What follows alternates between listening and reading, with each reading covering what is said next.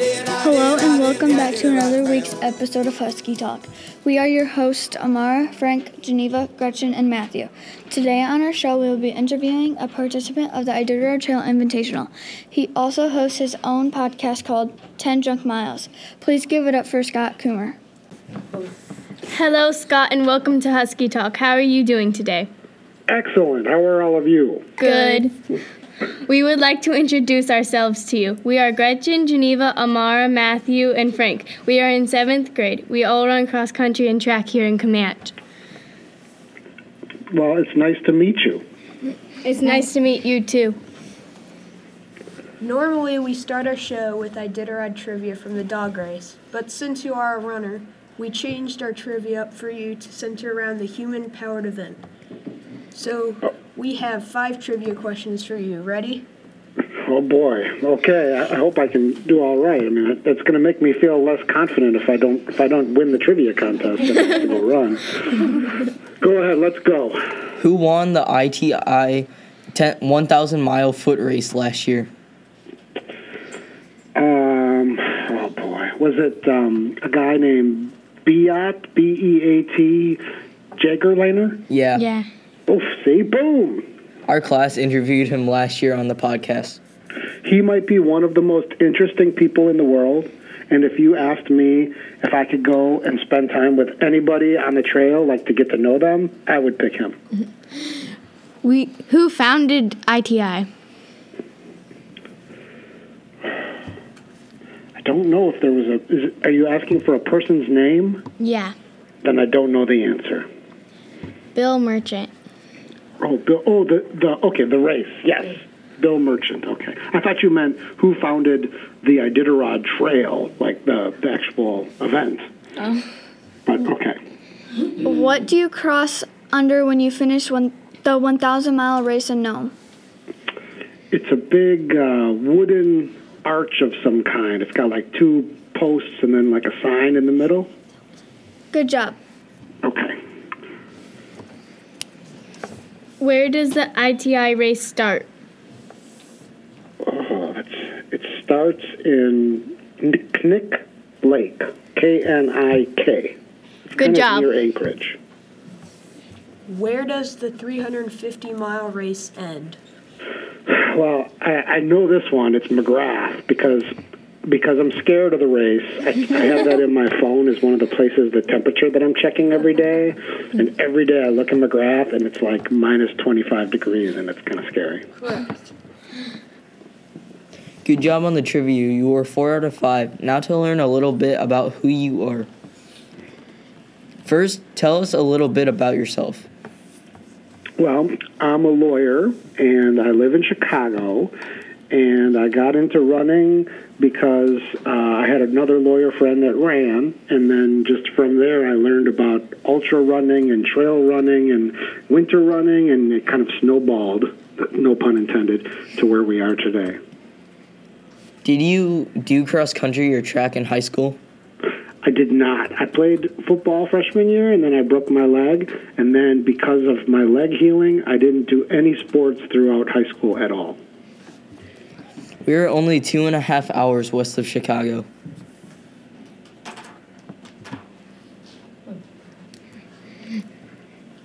Our teacher told us that you have your own podcast called 10 Junk Miles.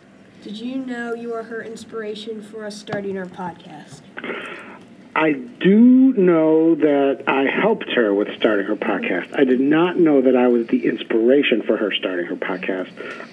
That's pretty cool because not only does that mean that all the stuff that she's doing and people listening to affects people, but that all of you getting involved in it had something to do with it as well. So that makes me feel pretty good. All right. Most of the people we interview are centered around sled dogs and mushing. We have also interviewed people that have done the Iditarod Trail Invitational. Can you start off by telling the listeners what ITI is? Well, to my understanding is that there was a problem way back in the olden days where they needed to get some penicillin from one side of Alaska to the other, and to transport it, they kind of formed this trail. And then that trail turned into an annual sled dog race. And then at some point in time, they decided to make it into a separate race for foot, bike, and ski. And so now today what we have is the ITI 1000, the 350, and I think there's a 100-mile distance as well, and they all kind of grew out of that. We hear you like to run in cold races. Can you tell us what interests you about that? I like cold races because I'm not very fast, but I'm smart, and I have good endurance. And for these cold races, it's more about trying to figure things out and not make mistakes and to keep hiking or power walking forward, and not so much who's the fastest guy or who can climb the mountain the fastest. So it kind of works to my strengths, and I really enjoy being outside in the winter in the trails. Is there someone or something that motivates you to do these cold weather races?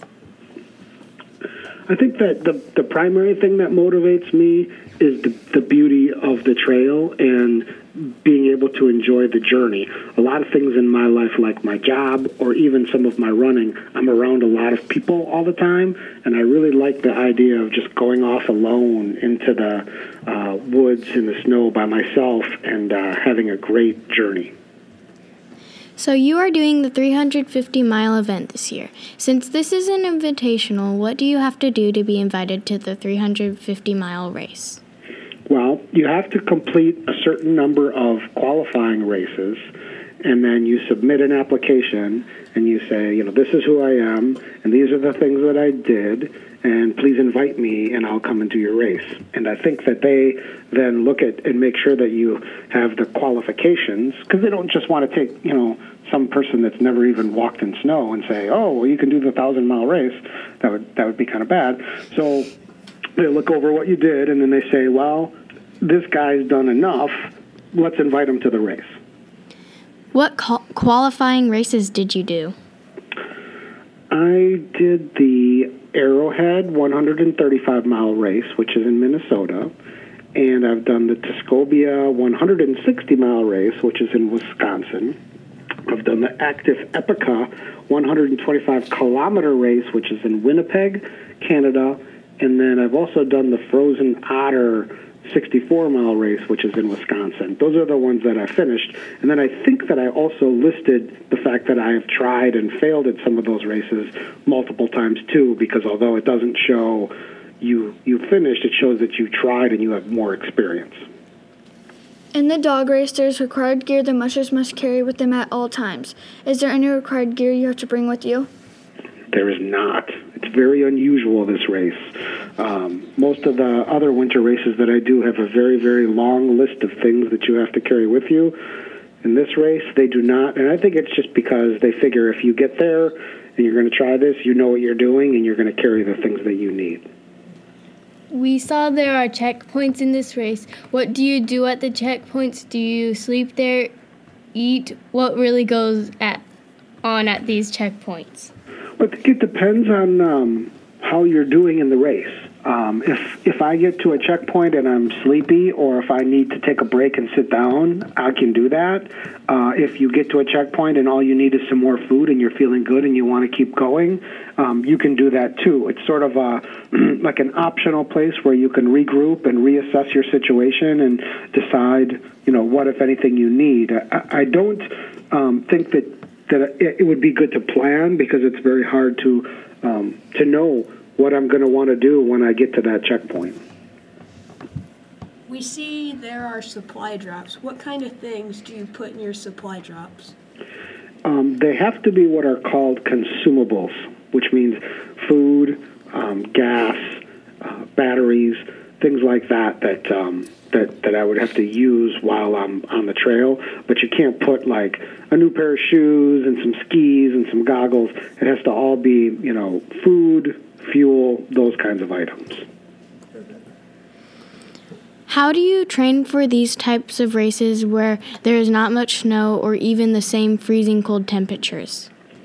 That's a really good question, because for the last few years I've been doing these races, and there's been no snow in Chicago prior to doing the race, and then after the race it will snow and stuff. So what I try to do is I try to be in reasonably good shape generally, and then do a lot of hiking if I can. So whereas, throughout the year I might go and run, 3 or 4 times a week, now I probably hike, half of my runs, and then sometimes when I'm in a run I'll stop and I'll hike like 4 or 5 miles and try and keep track of how fast I'm hiking. I also walk my dog a lot more, and he really likes that. That's nice. The dog race starts 1 week after your race starts. Since you are out there so long, do any of the sled dog racers catch up to you? My guess is that they will, and that they would probably all pass me, which will be kind of exciting because although I've been in other races where they've said there are sled dogs and that the sled dogs have the right of way, meaning you get out of the way when they come, I've never been in a situation where I've seen a bunch of sled dogs, and I think that would be totally awesome if I was running and a sled dog passed me. We know you interview people from the ITI. Can you tell us a crazy story you have heard from one of them? I think the craziest story that I've heard was from my friend Scott. And he was winning the race the whole time. And then he forgot to eat, and he forgot to drink, and he forgot to sleep. And he got kind of crazy, and he kind of lost his mind. And he thought that he was at the circus, and then he thought he was at like a concert, and he was seeing people and hearing things. And then he thought that he had already finished the race. And eventually they came and they rescued him, but he spent like a whole day just going back and forth between 1 mile, kind of confused. Wow, that is crazy. Yeah, it was crazy. What are you most nervous about for the race? The thing that scares me the most is water. That I would fall into the water, or there would be some like ice that I would fall through or something like that, getting wet and then having to get dry while I'm out there. That's the number one thing that like I freak out about and get scared about. We interviewed a runner that fell through the ice last year. Do you remember who that was? Oh, the guy that won it. I think his name is Pete. Oh, Pete Ripmaster. Yeah, Ripmaster. Yeah, no, he's great. Yeah. Now, the next part of our show we call Lightning Round. We have 5 questions for you to answer as quick as you can. Are you ready? Yes. Favorite song? Favorite song. See, I'm already screwing up. Favorite song. I'm totally blanking. Pass. Favorite movie? Casablanca. Favorite holiday? Thanksgiving. Favorite checkpoint in race? Finish line. Does that count? That's a checkpoint, right? Bucket list race? Iditarod 1000, the bigger one. We are asking all of our guests, who are 3 people you feel would be great guests on our show? It could be anybody. Well, you already had Beat, right? Mm-hmm. Did you have his girlfriend Jill Homer? Yes. Oh, she would be really good. Is it just about winter racing? Dog sleds, anything. Dog sleds, anything. Dog sleds, anything. What about Paul Schlegel? Do you know that guy?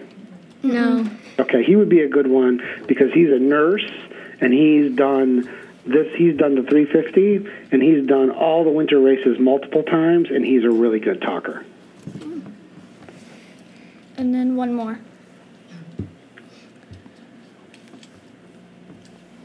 Oh, one more person.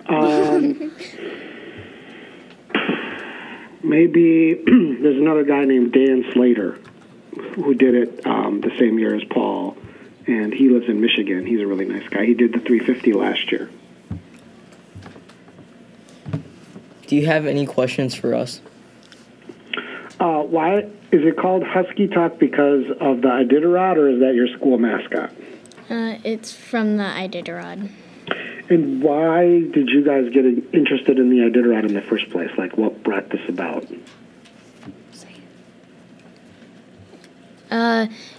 Our teacher was teacher on the trail.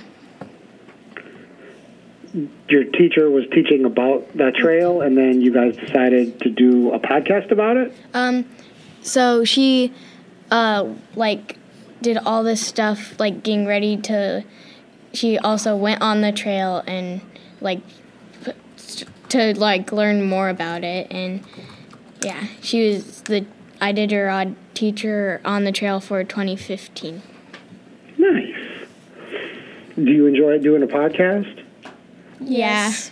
Yes. So, like, all your friends and your parents and your relatives, they all listen to it?